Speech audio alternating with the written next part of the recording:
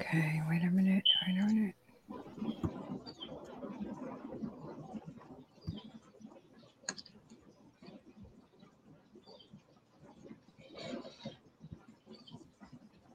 Blessings. Bless the Lord. Bless the Lord. How is everyone doing? Amen. I share some feedback today again. Amen. Hallelujah. Glory to God. Prophet Green, can you hear me? I can hear you, woman of God. We are live. We are live and we are back in action. We are live and there is a strong echo that is going on. Amen. Hallelujah. I have no idea what that echo is, but we are not going to allow that to stop us today. Amen. Well, you know what, Apostle, I don't hear the echo, so I guess that's on you all. I don't hear. I just received a text that said it sounds good now. Amen. Amen. Amen. Amen. So I'm so blessed, amen. Today we have Prophet Green with us today. Amen. And we know that God is able to do exceedingly abundantly above all, even fix whatever is going on in the sound today. Amen. Let's just pray over the Prophet Green. Can you just pray over this technology right now? Father God, in the name of Jesus, Lord, we know that you are in the sound. You are the technology, God. And we ask you right now to stretch your hands over these airways and let your message come forth and let it come forth with clarity, God. We ask you to take the sound, take this where it needs to go, take it into the earth, take it into the hearts of man. And Lord, we speak right now that there will be peace amongst this system and all things will be flowing normally and properly. And God, we thank you for it in Jesus' name. Amen. Amen. Amen. Amen. Hallelujah. So I pray that it is all well. Amen. In the name of Jesus, we're getting a thumbs up. Amen. So we bless God for that. Amen. Hallelujah. Amen. So today I'm so excited. Prophetic Impact is so excited to be with you today. Amen. Prophet Green and myself, amen. We are looking for God to do something so supernaturally in the midst. Amen. We have a topic that we are coming with you today. We're going to be talking about hurting prophets, and we're going to also be talking about the pitfalls of the prophet, of the prophetic. Amen. So we're going to ask right now that you would take this time and that you would share, amen, that you would subscribe if you're on YouTube, amen, that you will like, amen, our Prophetic Impact page, amen. We're just real. We're just going to be who we are in the name of Jesus. And so again, we're going to ask that you would take this time and that you will begin to share. We thank you so much for joining us this afternoon at 12 o'clock. We will be back again at 7:30 p.m. Amen. So Prophet Green, we got a very interesting topic today. We're talking about hurting prophets, hurting prophets. It was something Yes. that God laid on your heart. So I'm just going to ask that you would just lead the way. Amen. And I'm just going to follow, jump in there, and then we're going to talk about the pitfalls of the prophetic if we get there today. But again, we'll be back again tonight at 7:30. So Prophet Green, go ahead and talk to us. Well, you know, here's the thing, Apostle. A lot of prophets, a lot of times are ministering from a hurt place. And a lot of times they don't realize that they are ministering from that hurt place. And a lot of times prophets that I'm finding out that, you know, just even with myself, even in the conversations that I've had in different groups, even with myself, sometimes I find myself ministering from a hurt place. And when the prophets hurt, then the message comes out contaminated, because now you're going to mix your emotion into God's message. And let me give you some examples of that, Apostle. It's bad when you're hurting on the inside, and you're either hurting from rejection, you're either hurting because somebody came against you, or somebody didn't understand your character. They didn't understand your flow, or how the gift operates in your belly. So when you get in these different in these different environments, like you could go and be a guest speaker with somebody, and somebody could show up that you've had a problem with, and all of a sudden your guards go up. So now you ministering from a place of guardedness in your prophetic flow. Or you could be dealing from that place of rejection in your mind, to the place to when you begin to minister and you don't even realize that you're ministering from a rejected place, and therefore the flow that comes out your mouth can be a rejected thing. You could be rejecting your own message even before you sow it. So I mean, this is a fascinating topic. This is a topic that is very sensitive to me. And then I'm gonna send a twist in there. When you have the prophets that are ministering from these hurts, they have to make sure that they don't make their hurt God's message. And what I mean by that is, a lot of times when you're hurt, have you ever started telling folk the Lord gonna get you because you did this for me? The Lord gonna rebuke, the Lord gonna. In other words, you start becoming a witch, and now you declaring curses and you declaring these things on people's lives because you've been afflicted, because you've been wounded, because you're hurt. And I had to realize something a long time ago, that God had to show me that the prophets don't always operate with grace, and the prophets don't always operate with mercy. And so you have to make sure that your soulish realm is in check, and that you don't administer God's authority out of that place, because if so, you may become one of the what was it? The she bears came out and ate up the children when they breathed Elijah. Because the prophet doesn't always operate with grace and mercy. So you have to always make sure that your soulish realm is checked, Apostle. So those are some of the dynamics of what we're gonna get into today. So you know, it's kind of interesting, because let's back it up a little bit. Mm-hmm. Amen. And let's look at, you know, why prophets hurt. Number one. Mm-hmm. Why do prophets hurt? We know that they are God's people. We know they're God's ordained mouthpiece on the earth to speak the counsel of God. Amen. So we know that's what their purpose is. But when we begin to look at, you know, dealing with the hurt, but let's go and look at what causes a prophet to hurt. I know that there's hurt in many ministries. And people get hurt, people get wounded, people go through. I understand that. But what causes a prophet to hurt? The truth of the matter is rejection. Rejection is one of the main things that will cause a prophet to hurt, because rejection will send a prophet into a cave. Rejection will make a prophet run. Rejection will make a prophet leave his or her consecrated place and don't realize that in the midst of that rejection, the prophet can become a backslider. Take Elijah from example. When he got the report that Jezebel was trying to kill him, he took off running.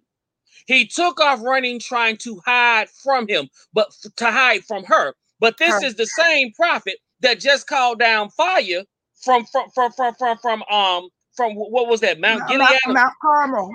From Mount Carmel that came down and consumed and ate up a burnt offering. This is the same prophet that sat there and operated in so much power that sealed up the heavens and the earth that it would not rain for the space of 3.5 years.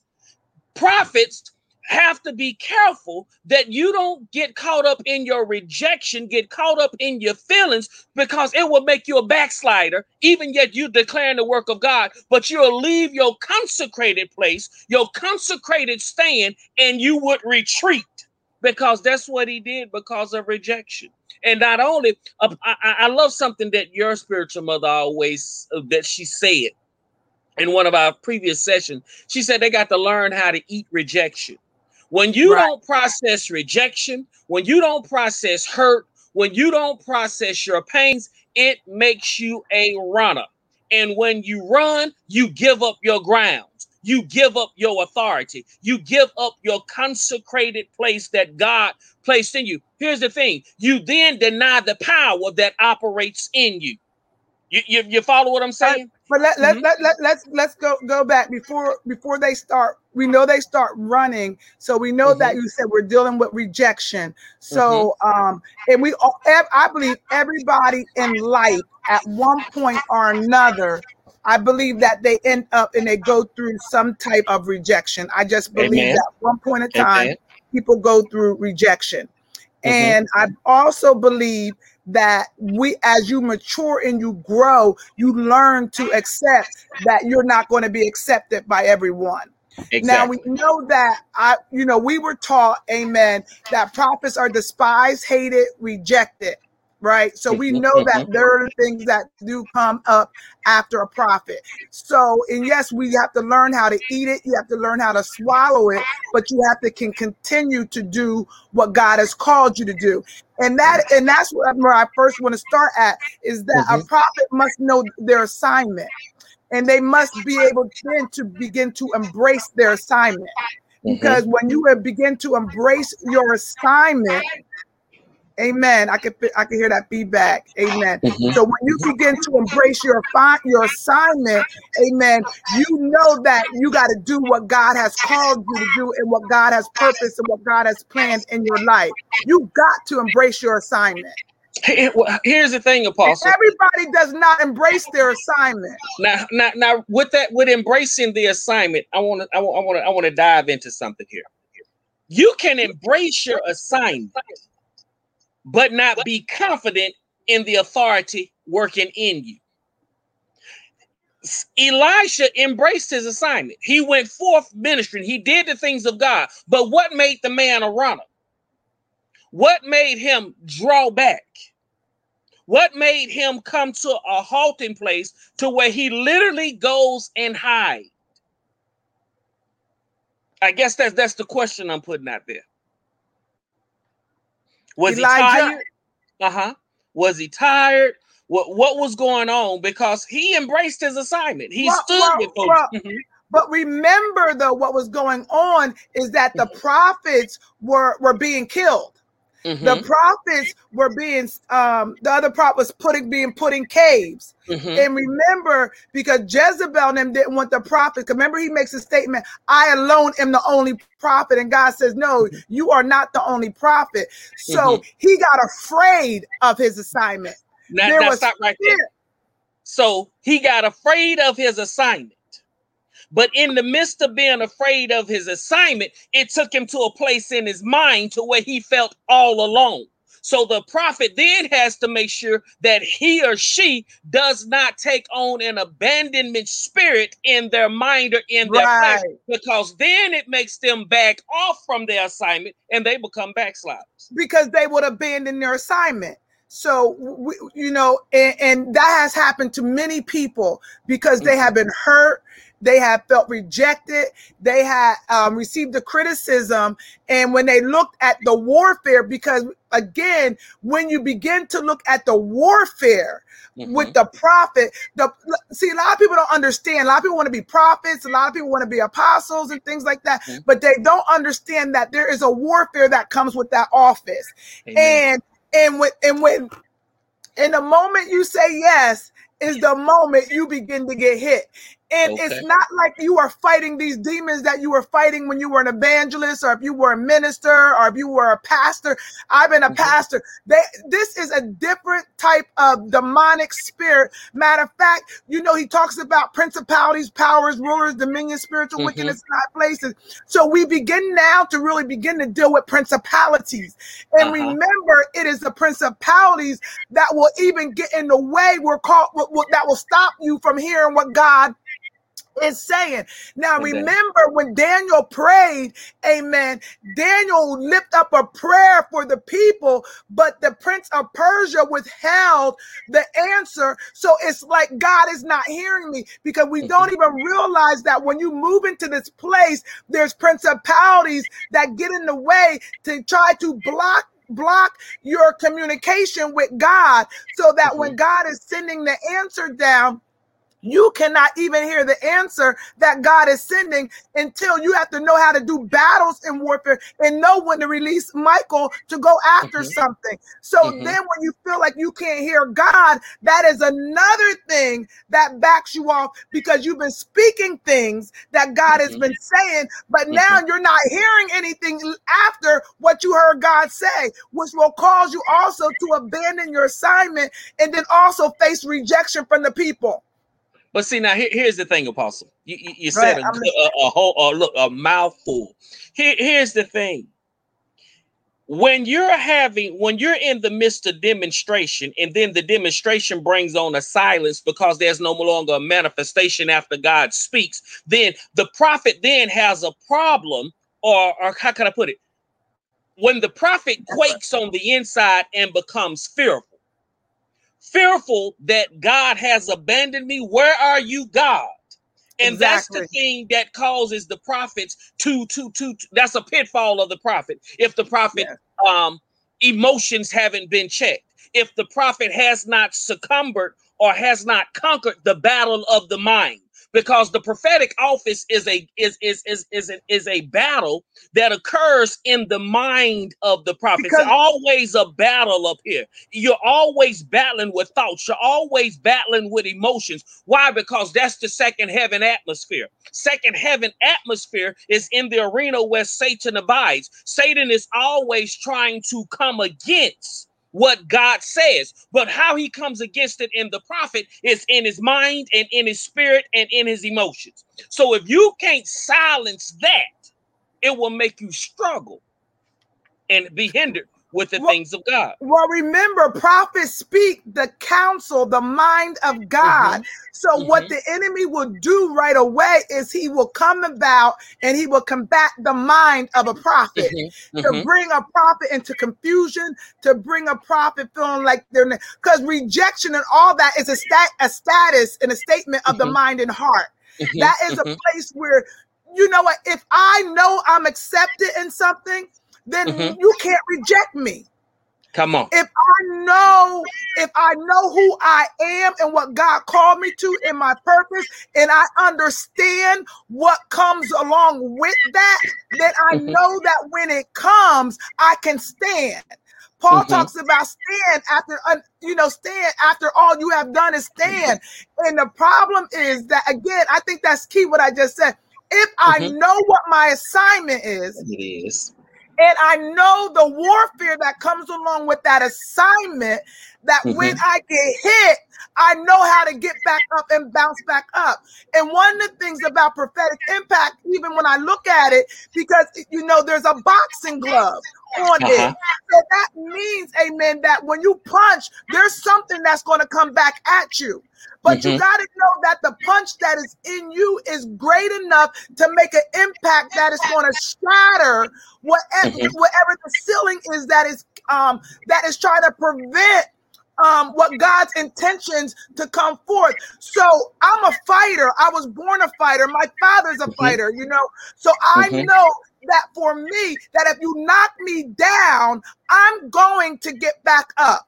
I'm going to, it's in me, it's innate in me. I was birthed in it. I was born as a fighter. So as a prophet of God, amen, when I took a hit, there was always something in me to stand back up and counteract, go against what was has spoken.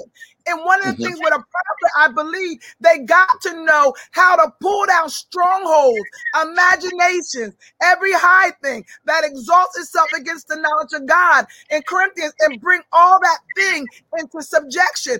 But Prophet Green, but when prophets are trying to prophesy with no word. You see, that's the thing. You heard a word, but you have no word. You're receiving a word, but there is no word inside of you. Because had you had word inside of you, then you would have understood that no weapon formed against you shall prosper. In other words, it may take image, it may take shape, but it can have no lasting effect that will linger on you. Had you had word inside of you while you were trying to deliver word, then you could have had a greater anchor in the things of God. But this is where it shows the weakness inside of the prophet. And this is the area where the prophet then has to come into an alignment with God. And you know what? Thank you, Lord.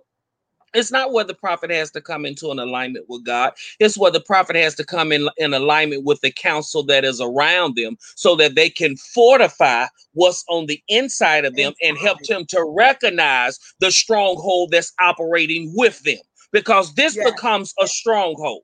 Literally, it becomes a stronghold in the life of the prophet. The Bible says, in the multitude of counselors, there is safety. So if you come together with the counsel that governs your belly and governs your life, then they can point out to you the stronghold that operates in you. Growing up, I lived through something, Apostle, and it was this. I always was valuing people's opinion.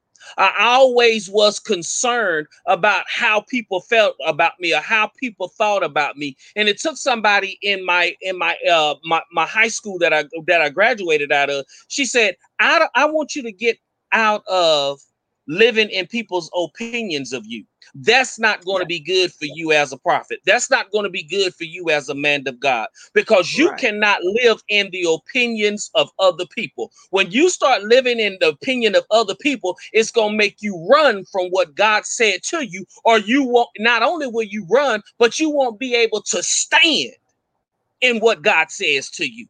You will falter. And see, these are the areas, this is where the pitfalls come in. These are the areas that if you don't have your mind processed, if your emotions aren't processed, if your heart isn't processed, if these places aren't checked inside of you, you will fall. You will fall carrying the word of God, yet trying to deliver the word of God. And that's what we notice a lot of times when prophets are carrying the word. They are falling. They are dropping. Thank you, Lord. They're having miscarriages, because when a prophet drops the word, it's a miscarriage. They're miscarriage. That's why we pray that the words don't fall to the ground. And it was significant that is literally put in scripture that, Father, keep my word from falling to the ground. That was really because it's a miscarriage, but it only falls when you falter inside here. It falls when you done contaminated with what. Remember when we talked about you put in 20% too soon? There you go, releasing too soon. You don't know timing. You didn't wait and wait until it was time to release it. Number one, you're out of sync with timing. And while you're out of sync with timing, you still battling your emotions that's louder than God. You're still battling your feelings because that has not been yet harnessed and checked. And when let's talk about that too. Let's get to that piece too. That feeling. Go ahead. I'm sorry. Because if that feeling piece hasn't been harnessed, if it hasn't been checked, it will get loud. And in getting loud, it will make you withdraw. And in your withdrawing, you go into a cave. Then now all of a sudden, God will come to you and do like he did Elijah. What are you doing here?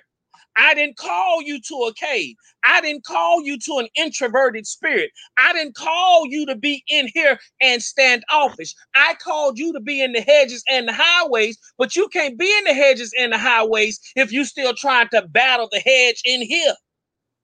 Because now you done put up this guarded defense. Because why? You didn't check your emotional piece.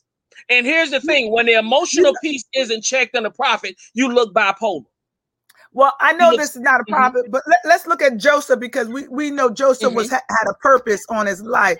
But you know, one of the things that I find about him that I just love, yes, he went through some things, and I believe God was dealing with his emotional pieces inside of him. So when he got to the place where he can provide comfort and safety to his family, that when he looked upon them, he didn't have that emotion of the hurt and the wound that was in him, that he could not place them in Goshen where they needed to be. So I find him as a stable point when I really begin to look at emotion, because Jonah was full of emotion, and we can see that throughout the word.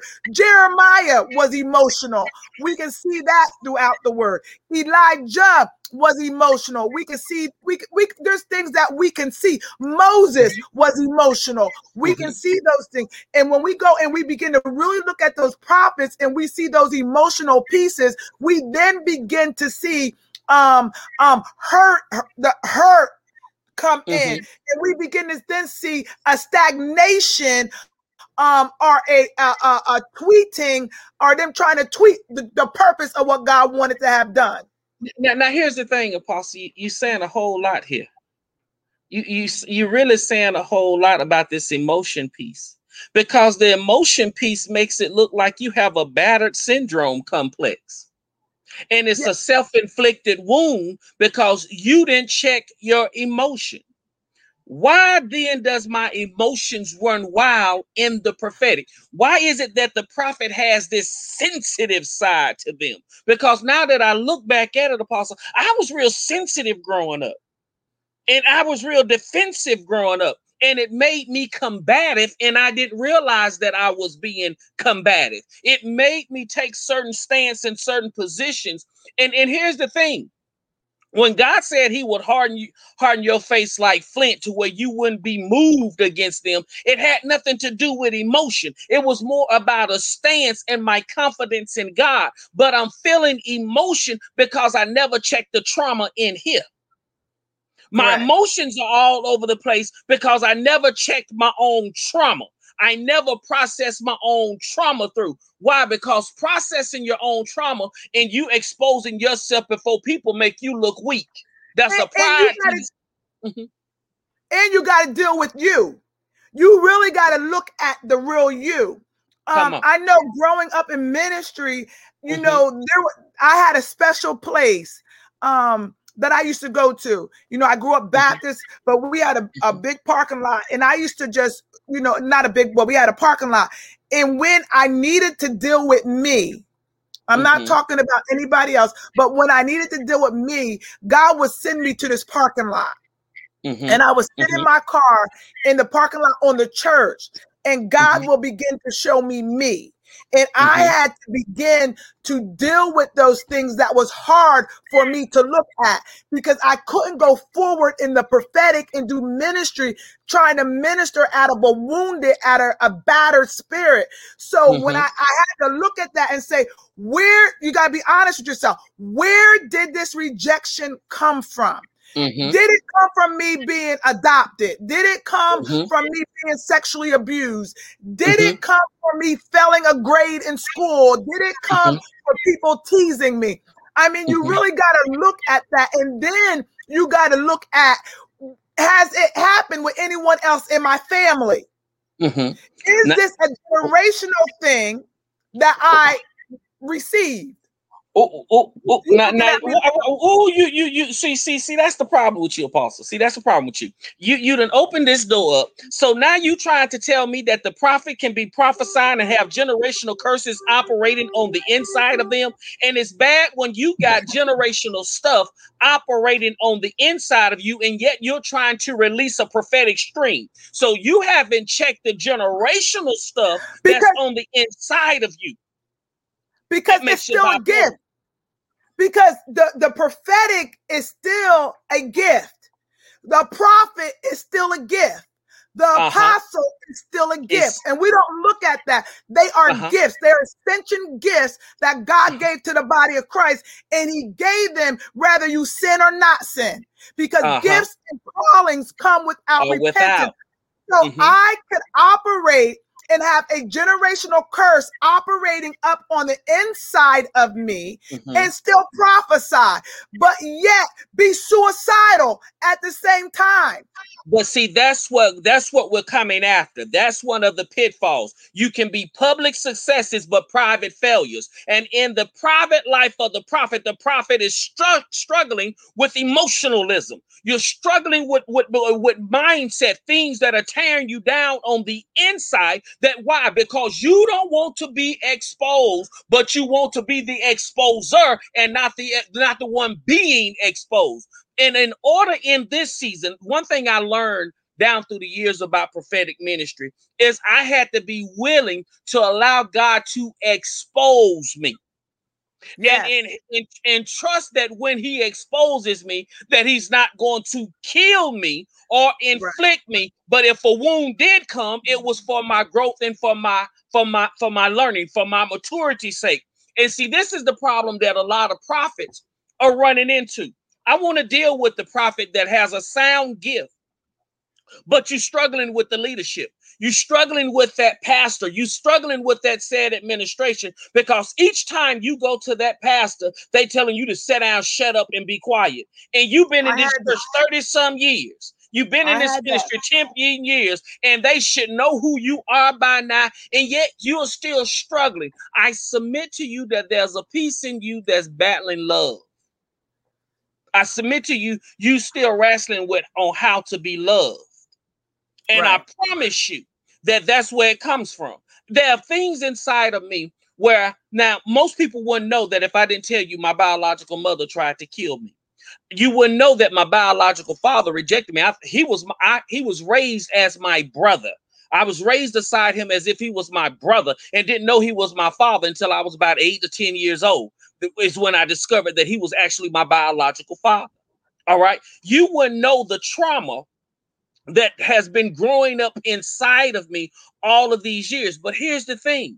If I'm going to be effective in ministry, and Paul said what? I became all things to all men that I might gain some to Christ. If I'm going to be effective, that I can fulfill that part of the scripture that become all things to Christ, I then got to learn how to check what's inside of me and put it in perspective, so that when I deliver the word of God, I'm not delivering the word of God out of emotionalism. Then it takes me into charisma. And now I'm not charming people with enticing words. See, there you go. Because I'm gifted doesn't make me a performer. And see, I have to learn. I had to learn that I had to check me in order for God to come out, so none of Lorenzo show up in his mix. So none of my flesh shows up in his mix. God could give you a word of chastisement, a word of correction for a house as a prophet. You get this word. You would take the word beyond where it needs to be if you hadn't checked your emotions. Take Moses, for example. At one point, God did call the people stiff-necked. God did call the people rebellious at one point. But at this particular point, when God told him to speak to the rock, God had not labeled the people stiff-necked. God had not labeled the people rebellious. And he wanted to take his emotion and make it God. When that stuff hasn't been checked in you, it could cost you your kingdom. It could cost you your purpose. It could cost you your anointing. Well, the thing about it is God called them in. God didn't tell Moses he had the right to call them in. You got to know what mouth that you're speaking out of. Say that again. What mouth? Talk to me about 2 mouths. Talk to me about 2 mouths. Come on now. You know, because a lot of time we don't realize that we have a double mouth, you know, and that's when we begin to speak our will instead of God's will, and we will call it God. But it is not God. But that's when the prophet becomes abusive. And the prophet don't realize that's when you become the abuser and you become the afflicted, because now you're trying to make your sentiment and your emotion the word of God. When he said don't add to it or don't take from it. And now you're adding you into the mix, and you want God to validate and sanction and authorize what you're saying. Now, because the people came against you doesn't mean that God gonna destroy them. So, let's go back a little bit for me. So, because you said a couple things that I wanted. One of the things that when you were talking, I heard the word pride come up. And you didn't say it, but I heard the word pride. Because if you ever look at a prophet or somebody, you receive counsel from a father in ministry, and they tell you, you know what, you're hurting. And you go, I'm not hurting. No, I'm not hurting. Or my pastor used to say to me, hurting people hurt people. I used to argue with that all the time. I could not understand it. I said, how am hurting people? Because when I minister, this is me talking. I don't minister out of my hurt. I minister God.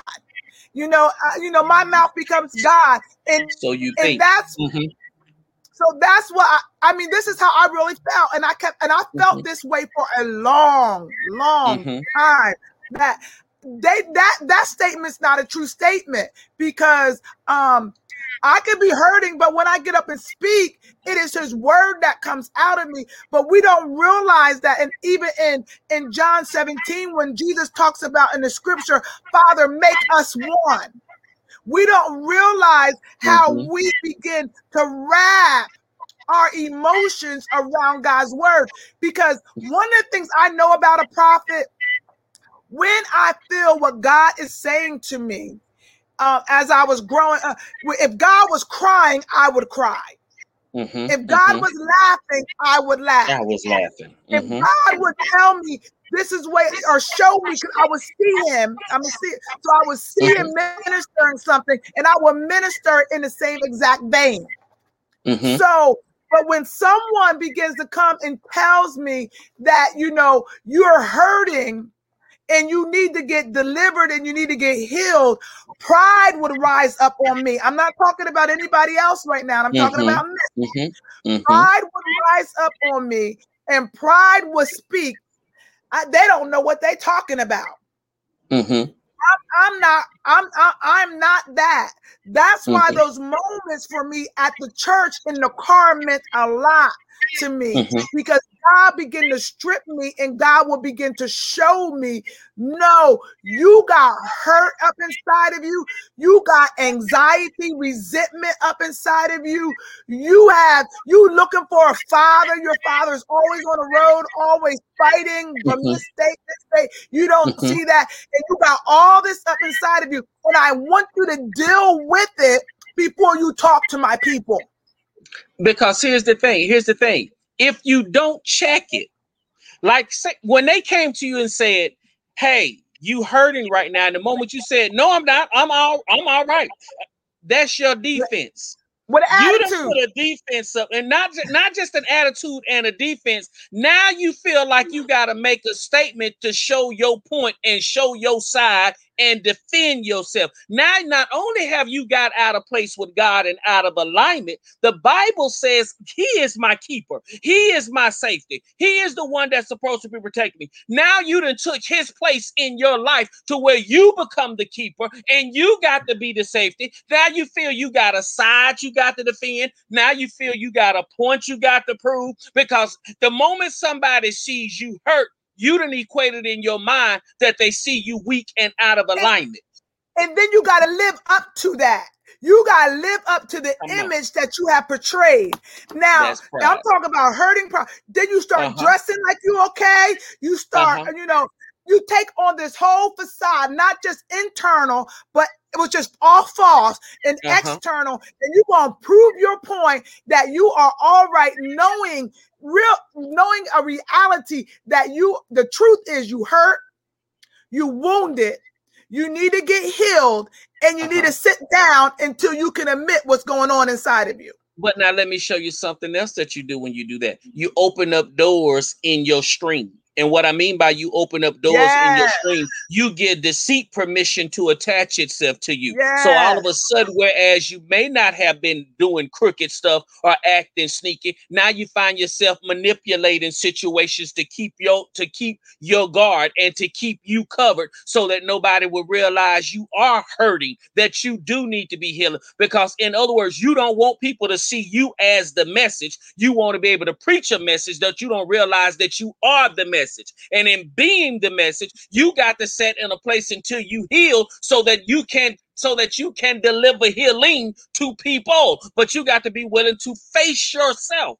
And then not only will you open this door up in your prophetic stream where you accepting deceit, you're accepting deception, you done took on these traits. Now you done put layers. Yes. You're adding layers to stuff that should have never been layered had you just faced it and confronted it and stopped suppressing it. Because the next situation you get into, it ain't the person can come against you, or the pastor can say something to you that has really nothing to do with what's really going on, and you will pop off. You will jump off. You will get an attitude, and you be trying to, in the past, be trying to figure out, where is this coming from? I didn't mean that. You done read something into the message. This is where the prophet's vision gets distorted. This is where the message. Go ahead, woman of God. Let me tell you what has happened, and I'm going to try to do this very careful. My Apostle Betty C. Phillips, I watched her as I was growing. I wasn't an apostle then. I watched her get to the point that was so profound with people who were hurting in ministry, or they said they were over something and they were ready to go forward. And and she knew that they weren't. She knew this thing still needed to be dealt with. So I watched her go after it and someone until the person just began to break. And she did it. It was privately, wasn't publicly. And it was to the point that she would just say some stuff in the person until she hit it. And then what was in the core of it manifested itself and opened it up for deliverance to take place. Because prophets and prophetic people need to get delivered. Yes, they do. So I'm saying that is that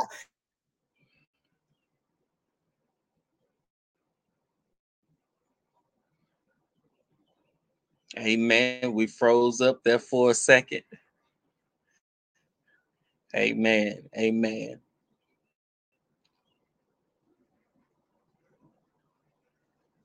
Hallelujah.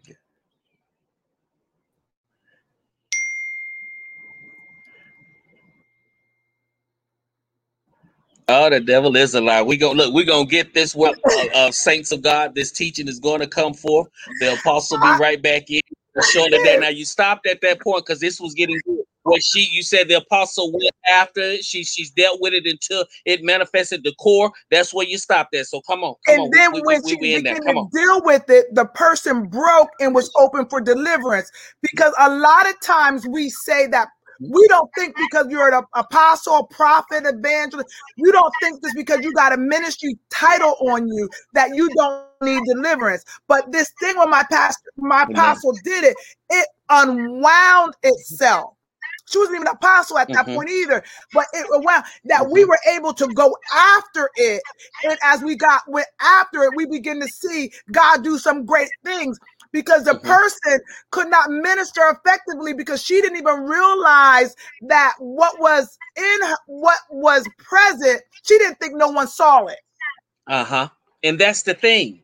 That's the thing with the prophet. You don't think nobody else see you. Just like you can see people, people can see you, and people can discern when you're hurting. When prophets hurt, I'm gonna talk about me.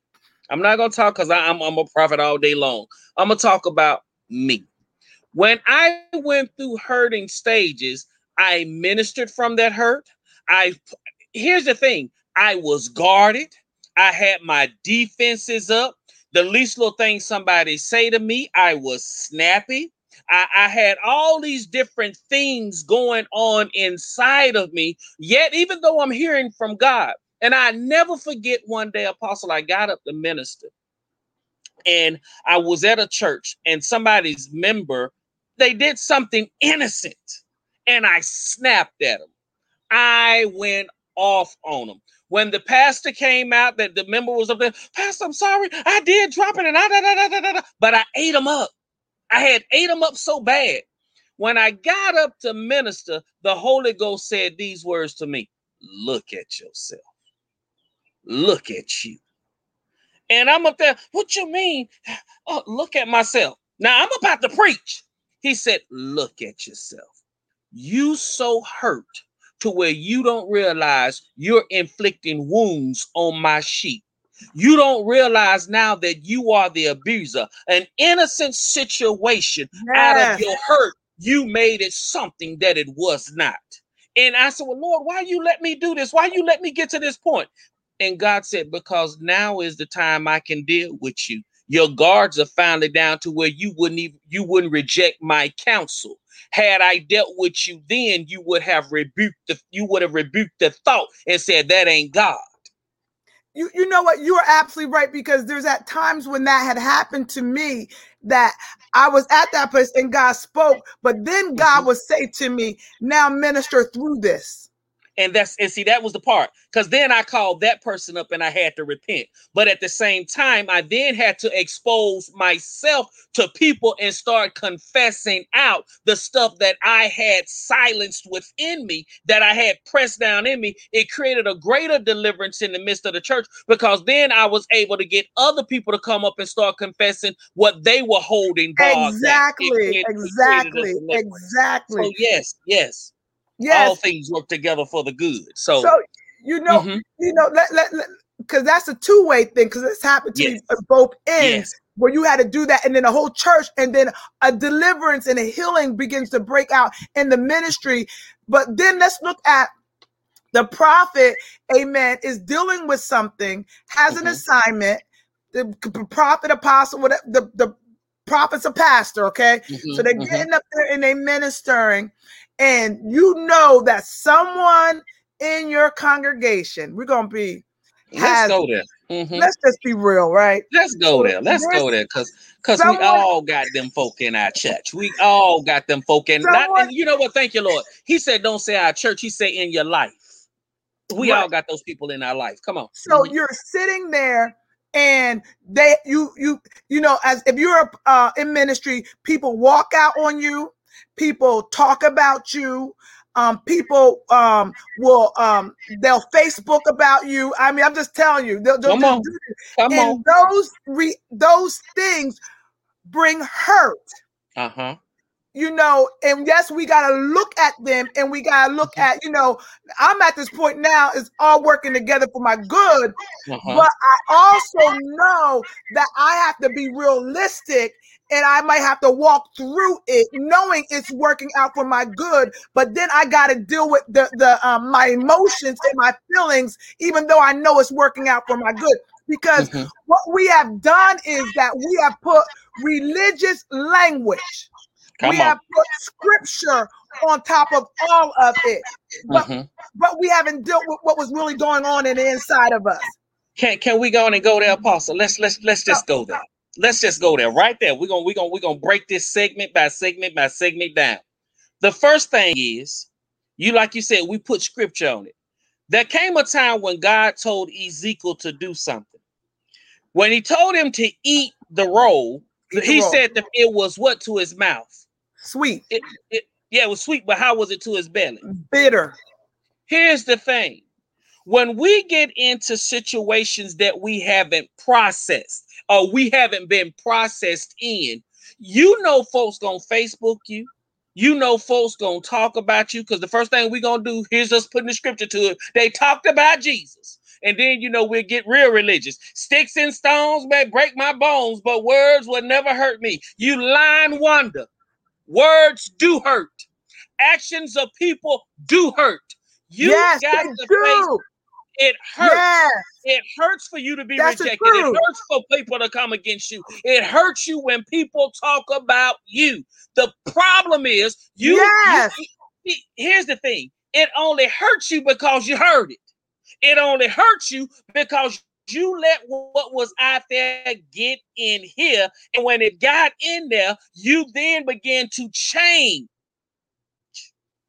You then begin to change in your function. You change your stand. You change your position. You changed. It changed you. Why? Why is people's words having that much effect on you? Why is it that their words can get you out of your consecrated place? Can I mess with everybody today? I found something out about me, Apostle. The reason why those people's words were able to affect me, because in my mind, it affected my power and my influence in their life. And the moment I can't have it affected my power and my influence in their life to no longer where I could sway them or manipulate them. It's a form of control. And we have to be settled and you notice I use the term settled. We're being real. Yeah, we're being real, because it only hurt me because now I don't have a place of influence in your life. I don't have a place of respect in your life. And because I don't have that place of power in your life, your words affected me. I'm being real. Prophet Green, when I used to hear other preachers talk about me and they dogged me out, it bothered me. And it would bother me. And I asked God, I said, why is this so bothering me? Why I can't shake this? And the Lord said, because you don't have a place of power in their life. You don't have a place of confidence in their life. I said, well, why do I want to have a place of confidence in their life? He said, to be effective in ministry, you must always have a place of confidence with people. And when you start operating beyond that place of confidence with people, and people don't have a confidence in you, it's going to bother you emotionally. No matter how we sit there and try to say, it don't bother me, it does bother you. And you got to face it. But now here's the thing. This is something else my late senior pastor used to say, Apostle. Are you there with me or you froze? Oh, look like the apostle them froze on us again. This is something my late senior pastor used to say to me. He used to say these words. He says, son, let the people talk. Just whatever the people are saying, don't let it be to the place in yourself. You realize you can outlive a lie. That's what he used to tell us. You can outlive a lie. He said, as long as what the people are saying has no truth in it, then you can outlive that lie. He said, but if what they're saying has truth in it, then you need to submit to it, repent for it, own it, and correct it. That's why we get so emotionally bothered, because we don't want to own the mess that people's comments reveal about us. So if they're talking, then let what they say be a lie. But if it's got truth to it, own that part. Repent for it. Make the amends. And I'm not saying repent just to God. Repent to the person. You know, one of the things I've learned, I've learned just to really deal with truth. The best thing to do is deal with truth. And when something I've done, even as a minister, as a pastor, as a leader, as an apostle, I will just bring that to the front and deal with those things. Truth is powerful. And I'm going to go back, not even dealing with the prophetic piece, but I remember as a pastor, I remember when my daughter got pregnant when she was in high school. Here I am, prophet, able to see it in everybody else's life. Here it is. I'm not able to see what is going on in my own family. Prophesying to everyone else. God did not show me. And I had to deal with that wound as a prophet. I had to deal with my daughter in her last year of high school, got pregnant, concealed it till about 5-6 months of her pregnancy because she ran track. And so I was like, God, I was embarrassed. I was hurt. I was wounded. And it really was about me. Now tell me why you was embarrassed. Well, let me. So I was wounded because it was about me. It was about what are they going to say about the ministry? Pride. What are they going to say about me? Image. What are they going to say about me prophesying to everybody else? And here it is, my own household is not being run well. Ooh, come on. And I had to deal with that. And what God did for me is God told me, I'll never forget this. He said, expose it before the world exposes it. Say it again. He told me to expose it before the world exposes it. Because they can't tell your story like you can. Come on. So what we did is, number one, the first thing I did is I called every leader in our valley, every pastor. And I got on the phone with every pastor and I said, I want you to know you're going to hear this and it's true. One of the things I'm going to say to you is just pray for us. Because stuff went in my mind that was not God. I'm going to just tell you, just say it like that. Then that Sunday morning, I stood up with my husband, pastors. We stood up in front of the congregation, pulled my son up, pulled my daughter up as a unit, as a family. And we told them what was going on. And we confessed that thing. We repented.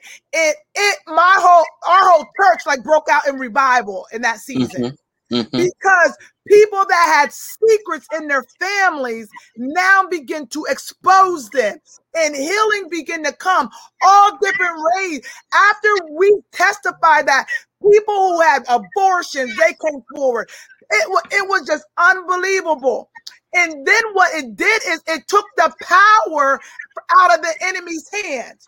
So the enemy could not use something that we had already disclosed. And I'm telling you, so I could not hurt no more. I was hurting. She was guilty. I was hurting because I had an embarrassment that came upon me. And I was like, do we shut the doors? And listen, saints, I'm going to tell you honestly, what came in my mind and ways what to do was not God. Because I wanted to do everything in me, Prophet Green, to conceal. I wanted to conceal I wanted the secret to stay concealed. I didn't want no one to know that this had happened. No one. I'm a pastor, y'all. I wanted to send her away. Number one, y'all don't hear me. Now see, not the apostle. Catch this. The Bible says God made an open show of the devil. He made an open show of the things of the kingdom. Satan wants to conceal, whereas God says expose. I had pastor friends. So, and I'm being truthful. Oh Lord Jesus, I'm exclusive. Saying to me, you know, we could send her away to get this taken care of and bring her back. An abortion, yeah, and they won't know that. They won't know that. But that's not godly counsel. I was like, I'm gonna send her away and let her have a baby, and then bring her back and just put the baby up for adoption. I'm just saying things came in my mind that were so hideous, crazy. But all of those things came because I got hurt. When I got hurt by the information, I could not think. The hurt consumed my heart. The hurt consumed my mind. It consumed my thoughts. And it wasn't until God had to take me and God had to deliver me out of that mindset. But that's the prophet. That's the hurting prophet right there in a nutshell. Because you're now trying to hide. You're now trying to run. You're now trying to minister, but you're ministering from a place of guilt and shame. You're ministering from a place of hurt. You're ministering because now you feel like you don't have an image because your reputation has been torn up. Why? Because you feel like you're going to lose ground in people's eyes if the mess lays at your front door. And God is saying, I need you to expose it because I got need for it. I got need for that mess. I got need for that junk. Many are the afflictions of the righteous, but God will do what? He will do what? He will lead us and guide us and direct us through them all. He'll get us all of them. And when I did that, you got to realize it was a repentance. So everything I've done now has been exposed. So the enemy, that hurt could not, that hurt had to go. Once I did that, what the hurt was there, it was like God put his hand in my heart and he pulled that hurt right out of it. And look at here. There was no more shame because now you see ministry. There was no more guilt because now you see God. There was no more tarnishing of character because now you see the work, and all things work together. Let me tell you this other piece, because I'm out here now. Let me just get some stuff out. Because also then what happened is that we were wounded and hurt. Now I had to work on her getting healed. So we did that. I'm a prophet. So here we are now, and so they're like, well, what are we going to do? We're going to do a baby shower. Now I'm going to speak some things that people may disagree with. And I was like, no, we're not doing anything for her. She did this. She's not married. We're not doing anything. God came into my home and rebuked me terribly. Come on. God said to me, every time you sin, did I not restore you? Every time this happened, did I not come to your rescue? Did I stop showering you with my favor when you repented? God began to show me that she has repented. Her heart was right. And God said, who are you to withhold and hold something against somebody? We hold it against them because we still got evidence of the sin. Say that part again, because we still got what? Them because we got evidence of the sin. And that's old Pentecostal teachers. That's the old school. So God told me, said just shun. God said that baby got nothing to do with this. He said that baby would not have been there if I did not allow this to happen. We went and we did a different kind of shower. We had to speak words of wisdom. We prayed, we laughed, we did some things on her. But we had to bring the healing, because I'm telling you, when a prophet gets hurt as a thing, when your children get hurt, you get hurt. And then you got to minister when your children are hurt. Y'all see, people don't really want to hear that. You talk about the family, you get hurt. But you got to get to the place where it no longer controls you. Your hurt cannot control you. You got to deal with it. You got to confront it so that you can get free, that you can be set free, that you can be the ministry. So when someone brings something up in your face, guess what? It may be a fact, but it ain't the truth, because the truth of it set me free. Because here's the thing. God took the sting out of the blow. He took the hurt out of the blow. It's real. It's the truth. Yes, I used to I remember one time I taught a course in my church in Columbus, and I taught a course on forgiveness. And I said, what do you do when the statement is true? I said, you submit to it. You submit to it, you own it, and you ask for forgiveness. Yes. I said, once you submit to it, you own it, and you ask for forgiveness, it takes away the condemnation. Once the condemnation is gone, then grace can usher in. Grace can kick in. Then the other fruits of the Spirit can show up. Long suffering, patience, forgiveness, forbearing one another. I'm saying this, Apostle, because I can testify to where you are. I can testify to all of those different dynamics. But as you were talking, I know everybody probably done seen the 10 Commandments. There came a time when Moses' mother had him, and the king wanted to kill all the babies. Yes. They put him in this basket to conceal him. Yes. The prophetic can never be concealed. The prophetic can never be concealed. Nothing about the prophetic can be concealed. She put him in the river, but Miriam watched to find out who was going to get him. And when she saw Pharaoh's daughter had rescued him, she went and told her mama. What I'm trying to get folks to realize is this. You can never hide dirt in the prophetic. The prophetic is always going to be found and be revealed.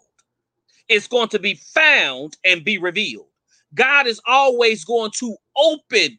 If you're operating in prophetic, you cannot operate in hurt because God's going to open that hurt up. He's going to open up whatever state you're in. He's going to open it up just to keep the channels the channels clear, because you couldn't be prophetic and be sneaky. You couldn't be prophetic and have cruel intentions in your heart. You couldn't be prophetic with a contaminated mind. So God then had to open it up. He'll open up anything in the prophetic. If you are a prophetic individual and you're listening to me right now, I want you to know that God is going to open you up. That wound has to be exposed. Nothing hidden can be healed. And in this hour, God wants prophets to be healed because he's tired of you flowing out of the pitfall. In other words, when you're flowing out of the pitfall, you're trying to prophesy from a fire. It may not be consuming you, but it's burning you like hell. And God is saying, I got to get the rage out of my prophets. Yes. I got to get the hurt out. It's got to be open. And we gotta put down the pride, all those things, because you know what? The truth of it is, why do you want to do ministry anyway? Why? I had to really ask myself that question. You know, why do you want to do ministry? Because there's so much that is going on today, Prophet Green. There's so much with the hype and the fanfare and the logos, the pictures, the branding and everything. But here's the thing. Here's the thing to that, Apostle. People don't realize that being in ministry is a responsibility. It's a pressure that you can't explain. Because the moment your character's messed up, you got to fight like hell to get it fixed. And I'm talking about fight. You may have to. And see, most people I want to talk about the prophet that's on here now that's still facing suicide on the inside. Now, that's the prophet I was. Because they hurt. And I'm going to expose it. I'm going to talk about a side of me that most people don't know. When I was about 18, 19, just had got married, I contemplated suicide for 2.5 years. I contemplated suicide because I felt like my image had been gone because I went through this crazy marriage. All these lies then got out on me. Everybody in my family that turned against me. The people in the church that I was prophesying that God gave them homes and God gave them cars. God healed their bodies. God worked miracles. God gave counsel through me to get people out of jail, to keep people from going to jail, to keep all these different things. Now, all these people are looking at me and they're coming against me. I wanted to die. I prayed for death. You know what kept me from committing suicide? Because I kept telling myself I don't want to go to hell, but I didn't want to live in what I was going through now. I remember going to a service one night, and I was in Camilla, Georgia, at my friend Apostle Tim Miller's church, my brother, the doctor. And he had a guest prophet to come in that particular night. He wanted me to come to the church so bad. He said, Prophet, I need you to be there. I need you to be there. Now, in me, I ain't feeling no church. I ain't feeling none of this. But I still got this image. I'm Prophet Green. So I showed up. And when I stepped in the pulpit, I'll never forget it. The man was about to preach. He stopped. He said, Prophet, the Lord said, don't give up. You calling for death. You want to die. No, you cannot die. And he stopped and he said, why? He said, wait a minute. And that's just how he did. He said, wait a minute. Like he shook. He said, you a prophet. Man, why you want to die? And it was at that moment I could have said, you missing it. But I heard the Spirit of the Lord say, just be real. Tell him.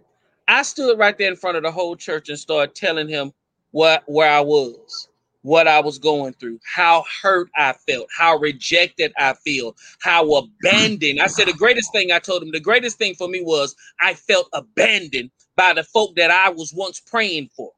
And when he got through ministering to me, and here's the part that he ministered to me from, he said, here's the problem with you. God shattered your ego. And when he said to me, God shattered your ego, Apostle, he said, God shadowed ego. And I mean, I mean, I don't have no ego. When I look back at it, Apostle, I was full of ego. He said, and that's what God is shattering, your ego.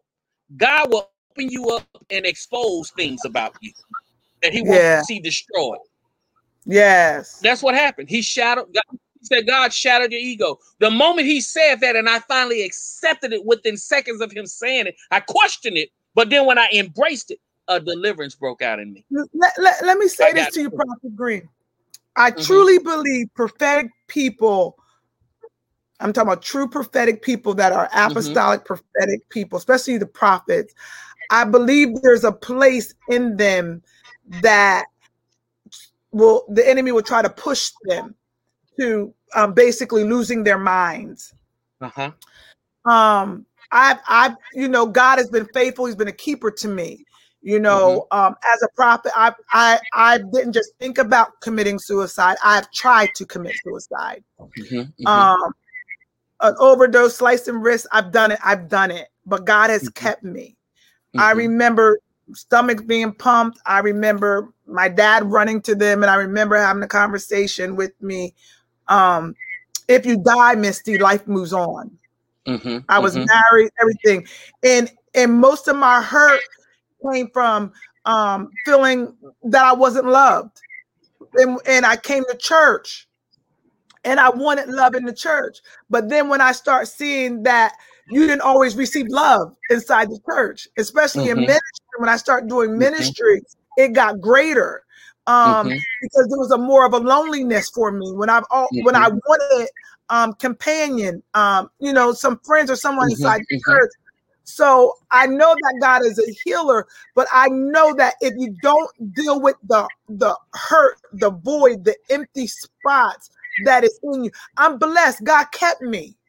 There's many people who are not being kept today, but I'm blessed that God kept me and he renewed my mind. In that season, I was on medication. I'm being very transparent. I was on medication. I was seeing a psychiatrist. I was doing ministry. Doing ministry.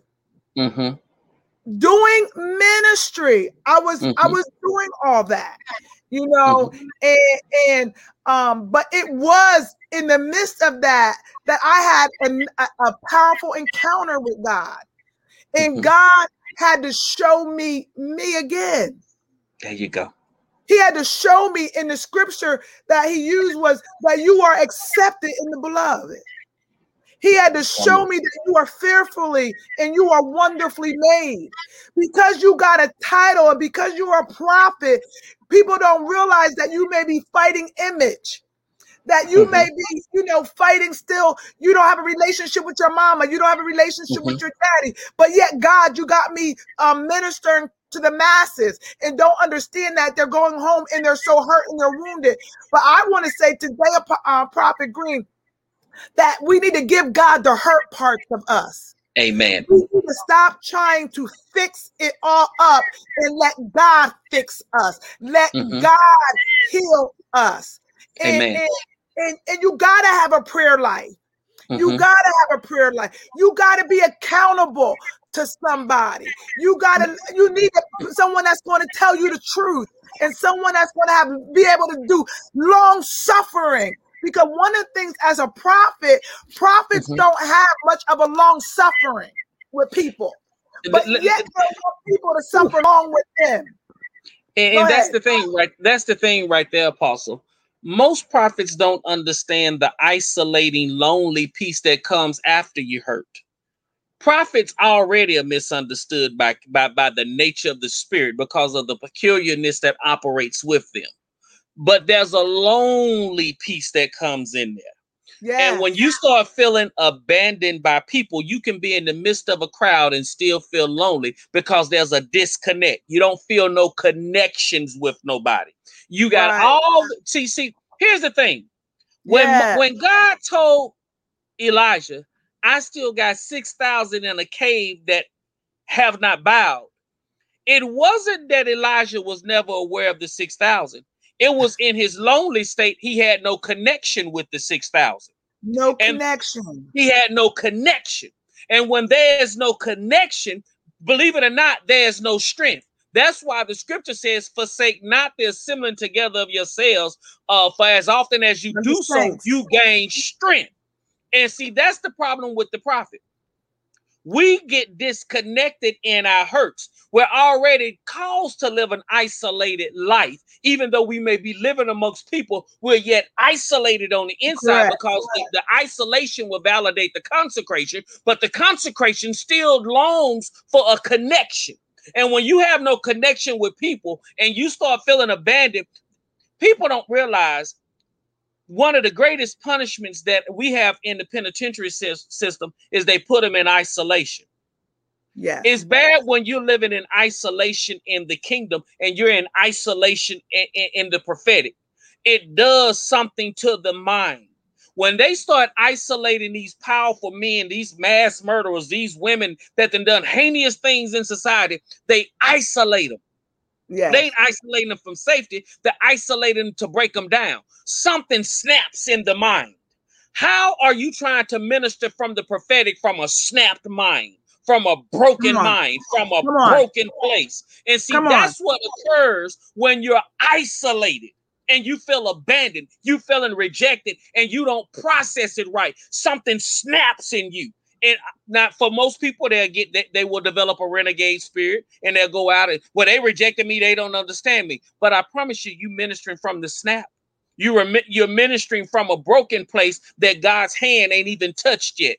It's there, and there's another force that's ministering to that because you're getting angry, you're getting bitter, you're feeling resentful, and you're feeling retaliatorial. And let me show you the pride piece. The pride piece then shows up where you say, I'm going to prove to them who I am. I'm going to prove to them that the Lord, you don't have to prove nothing.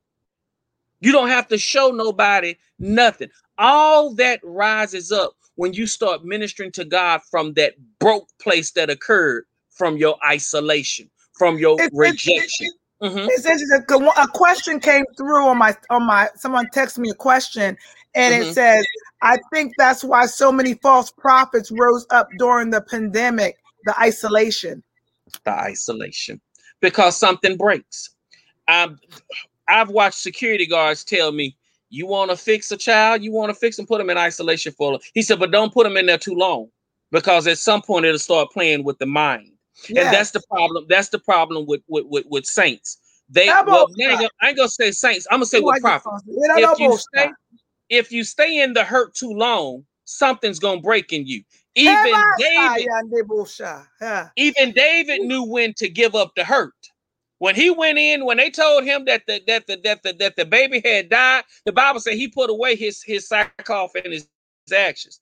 Prophets stay in that place of hurt too long. Come on, woman of God, there's a word there. Come on, bring it forth. Hit your belly. Talk to me.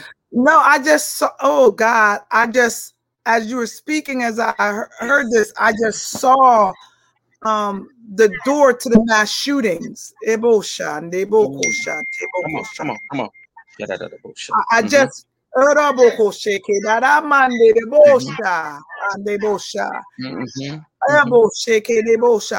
that God. See, the isolation, all that has been a trick of the enemy. Oh God. Because I saw shootings that when people, because the enemy, I could literally see the enemy talking in the minds of people. Because some people just needed that time, they needed to be around people.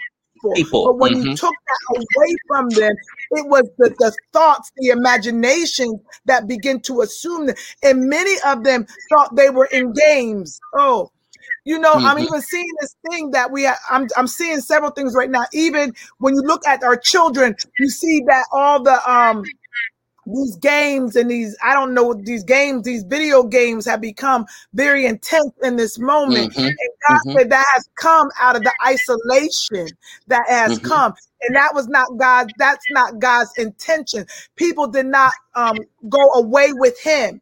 They found other ways to keep themselves entertained that were outside God.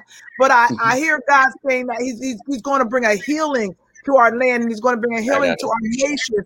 But to be aware that there still is this spirit in the land. There still is this spirit that is in the land, and we need to go after that spirit. And we need to make sure that we, as the prophets of God, are not carrying that spirit. We need to make sure that we're allowing God to process us thoroughly to where we're not inadvertently carrying a spirit and something hasn't attached itself into our gifting because of our hurts. We have to make sure that I'm going to use this as an example. And I know I'm probably going to get some feedback for saying it. Have you ever seen somebody that can sing so gifted and so well versed in music, but all at the same time you see a homosexual influence on their gifting? We have to be able to go deal with the influences that are showing up with the gifting. And if you don't deal with these rejectional pieces, it's going to bring a mental piece that's going to show up with an influence on your gifting. And we're coming after the influence because your gifting has already got an influence to where it's going to attract people. But I don't want familiar spirits attracting because of the influence of what's operating in you. You got familiar spirits that go ahead. No, I have a lot of activity that is going. I just being real with you. There's a right now there's a lot of activity. The prophets are some are just communicating with me right now. So something has hit. I need us just to tap into what is going on because we have something, as we were talking, something just got released in the atmosphere. I just want us, Prophet Green, I just need you to pray to hear the directions of what God is saying for us. Okay, Father God, in the name of Jesus, Lord, bring us in alignment with your spirit and release the sound that needs to come into the earth realm that we need to release out over this airways. God, bring us into alignment. Open our ears to hear and let your counsel come forth out of our mouths, out of our hearts, out of our come forth.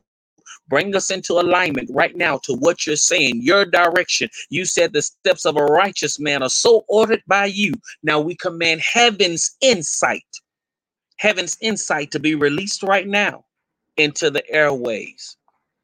Amen. What you received, Apostle? Talk to me.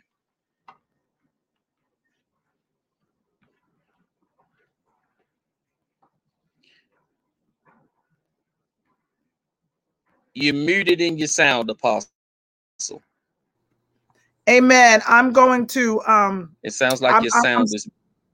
Can you hear me? You can hear me. Amen. Prophet. Okay, amen. I can hear you now. So I know there's several things that had happened in the spirit just now, and I saw it, and I want to be I want us to be sensitive to what God is saying. So what I'm going to do is Prophet Nate just texted me too. He felt something too. So we're going to bring him on really quick that he can share whatever the Lord is saying to him. But I saw something so big begin to happen. I know God is in control, but there's some things that are about ready to get released in the earth, and some things that we can pray to be able to stop. It's not by coincidence that we are doing this topic, and God took us this way. When you start talking about isolation in different things, that's the state of America. Come on. Yes, because God has been speaking to me. You have something? because they're just talking to me just now. There's the state of in America where the spirit of isolation, it broke something in the mind of man. And when it broke this thing in the mind of man, it released this chaos that comes out. And when this chaos comes out, it comes out in violence. It comes out in a nature of mass destruction. And that's a prevalent spirit now that's in the land of America. So yeah, let's deal. It's bring Prophet Nate in because I've been telling, because these last couple days, God has been really speaking to me concerning our nation. And one of the things that I heard God talk about, amen, that he was going to cause the giant to go to sleep. He said the giant was awake, but he was going to cause the giant to go to sleep. Amen. Prophet Nate, amen. Amen. What's up, Prophet? I was sharing with everyone, amen, about some of the things that God was saying to me about the giant the bear going to sleep. That's what he actually said. The bear was going to sleep. But then I also heard the giant. But during this time, I don't know if I can really say what I saw online, but I saw something big. And I know you said you almost got hit. What happened to you, Prophet Nate? When you started speaking about isolation, I went into a vision. And in the vision, as you were talking, I was still in the vision, but I could still hear you. And in the vision, I saw the minds of the people. And you said the state of America, Prophet Green. And it was like I saw this big, it was double door open, and the enemy kind of walked in and was playing with people's minds. And when I saw that, the Holy Spirit said to me, have you seen the amount of attacks in the United States over the last couple months or so? And he said, this is what's going on. This is why the attack is, because of the isolation, and there's a bit play on the mind. But then I saw something else happen that I am kind of hesitant on saying over this feed here. Let me chime this in right here, Prophet Nate, and to Apostle. Go ahead on and release what you're saying. And the reason why I'm saying to go ahead on and release what it's saying, so that the record would show that it was released on prophetic impact to the world. Release it. The record needs to show. It may be sensitive, but the record needs to show it. Release it. I saw this like pandemonium take place. And that's occurring. No, it was different. No. Follow what I'm saying when I say that's occurring. It's in its birthing stages. All this delirium about what the uprising that took place at the Capitol, that's a foreshadow of what's getting ready to come into the realm, come into the land massively. It's just a beginning. It's like, how can I put it? Hell is doing a test run on what it's about to do. Go ahead, Prophet Nate. Yeah, that's basically what I had seen. It was as if people took to the street, for lack of better words. I saw, you know what? I saw guns in people's hands. That's what I saw. And you know what the interesting thing is? West Virginia just passed something. Boy, we're in here now, but West Virginia just passed something just now. That if you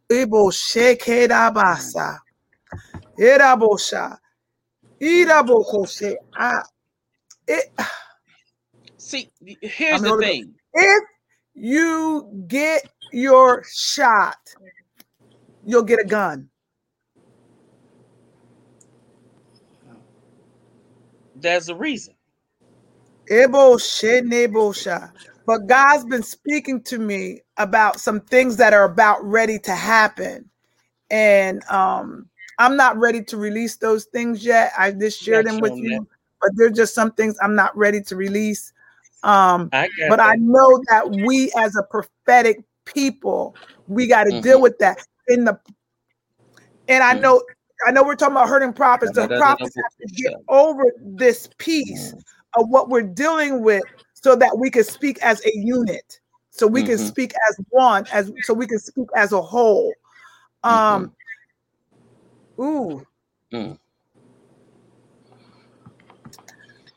Jesus. The Bible says perilous times shall come. We're in a dangerous time.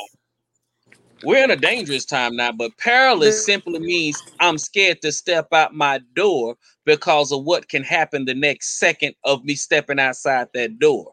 The saints have not yet begun to run into caves trying to hide, even though those times are coming. I really believe that God now is allowing the groans and the moans of the earth to come forth because it's time for the real manifestation of the sons of God to come into the earth realm and to sound the alarm. So for you all to be receiving and I to receive and to see the state of America's mind, we're not just seeing America's mind, we're seeing the state of the world. We have not seen, there you go. See, we have not really seen what they're encountering in Israel and in Russia and all. They walk out their doors over there and you could be hit by a bullet just from the fire that's going on. America hadn't seen it on that level. Just like I often tell people, we have demonic warfare, but we haven't seen demonic warfare like they do demonic warfare over in Africa and Haiti and all these different places. We have warfare. I just got a text that says there's a moaning in the spirit for the fathers of the ministries to rise up. I did hear the groanings and travailings. I did hear that, but it is time for us to truly rise up because there's some things. See, what we have not done in the church is that we have not prepared. We haven't been truthful. That's what I should say. We have not been truthful and we have not prepared. And we're trying to get people to fight principalities that can't even fight demons. Come on. That can't even fight darkness. And we're trying to bring them into other realms of the spirit. But see, here's the thing, Apostle. God told us to go ye out into this world, not go ye out into those worlds. And what I mean by that is we're trying to battle in spirits and demons and all that. God told us to go ye out into this world and make men's disciples. The problem is we still have not went inside ourselves to conquer our own personal wars, our own personal hurdles. We can never be effective out there until we're effective in here in conquering. That's why I believe God has us dealing with these hurts, dealing with these idioms, because these are the things that hiccups and cause us to drop the ball, to cause failures, to cause mishaps in the spirit. The Bible said that we have lay aside every weight and every sin that so doeth easily beset us so that we can run this race with patience. It's time to lay some stuff aside, but the stuff that we don't lay aside, we need to deal with. We need to deal with. We need to deal with us.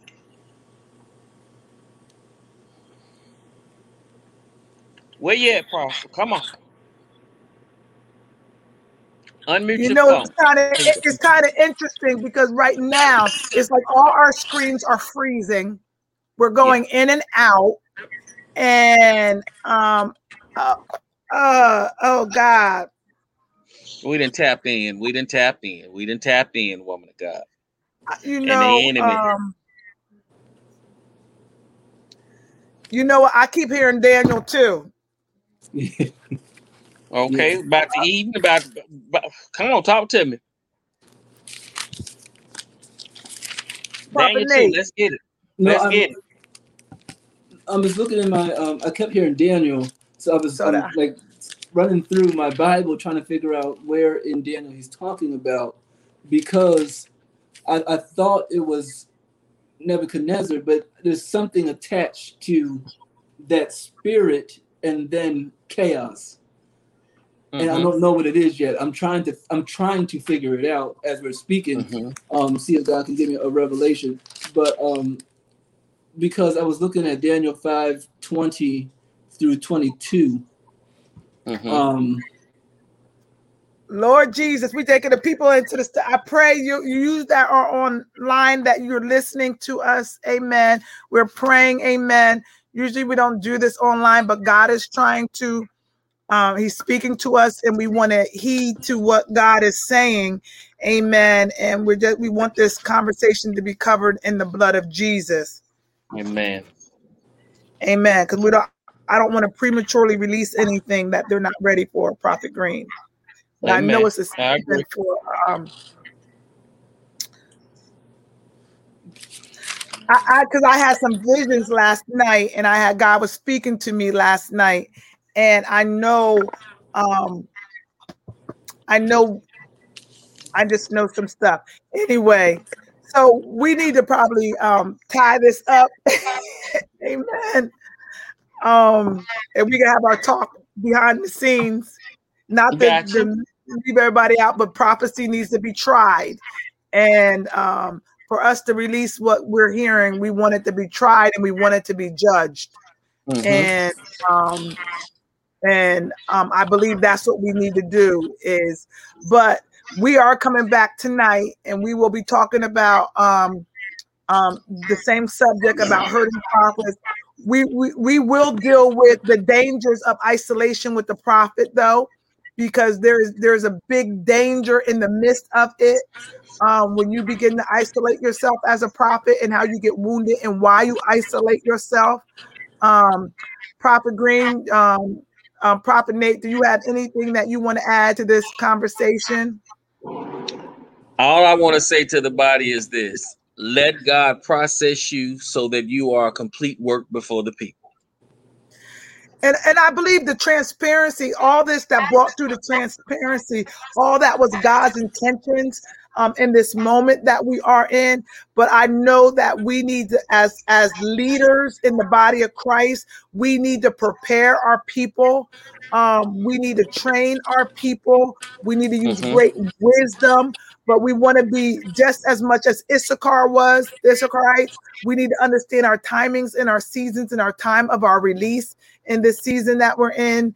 And but Prophet Green, we can't have them fighting principalities when they have not even learned how to fight a demon. I know that's right. So we need to train a little bit on that. That's right. I'm getting some feedback here from some people of some things they saw that they saw while we were talking, and it coincides with the pandemonium that you were speaking about, how they was close their eyes and they began to see people hurting other people with objects and stabbings and all of that. So yes. But if we have authority and we can pull in and we can pull down some things, and we even talked about even releasing Michael, because I know one thing that God said is that there was things that were going to try to awaken, and it was not their season for them to be awakened yet. So prematurely, the enemy will try to push us into a season prematurely, in a time prematurely. Amen. But that is not going to happen on our watch, because we're going to intercede and we are going to pray, because there's going to be a great reversal and there is going to be a reformation that is going to come. I got God did speak to me this morning about there was going to be a season of recovery all. So everything that you've lost, everything that's been held up, everything that has been stolen, God said there is going to be a season of a recovery all, because this is a season of God.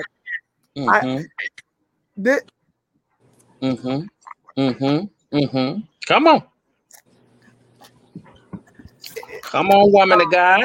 Green. Amen. Bless you, everyone. Amen. So we just pray that God is just doing some great things in your life. Join us tonight for the update. That's all I'm going to say. Join us tonight for the update. Amen. Don't want to abruptly cut anything off, but stay tuned for the update.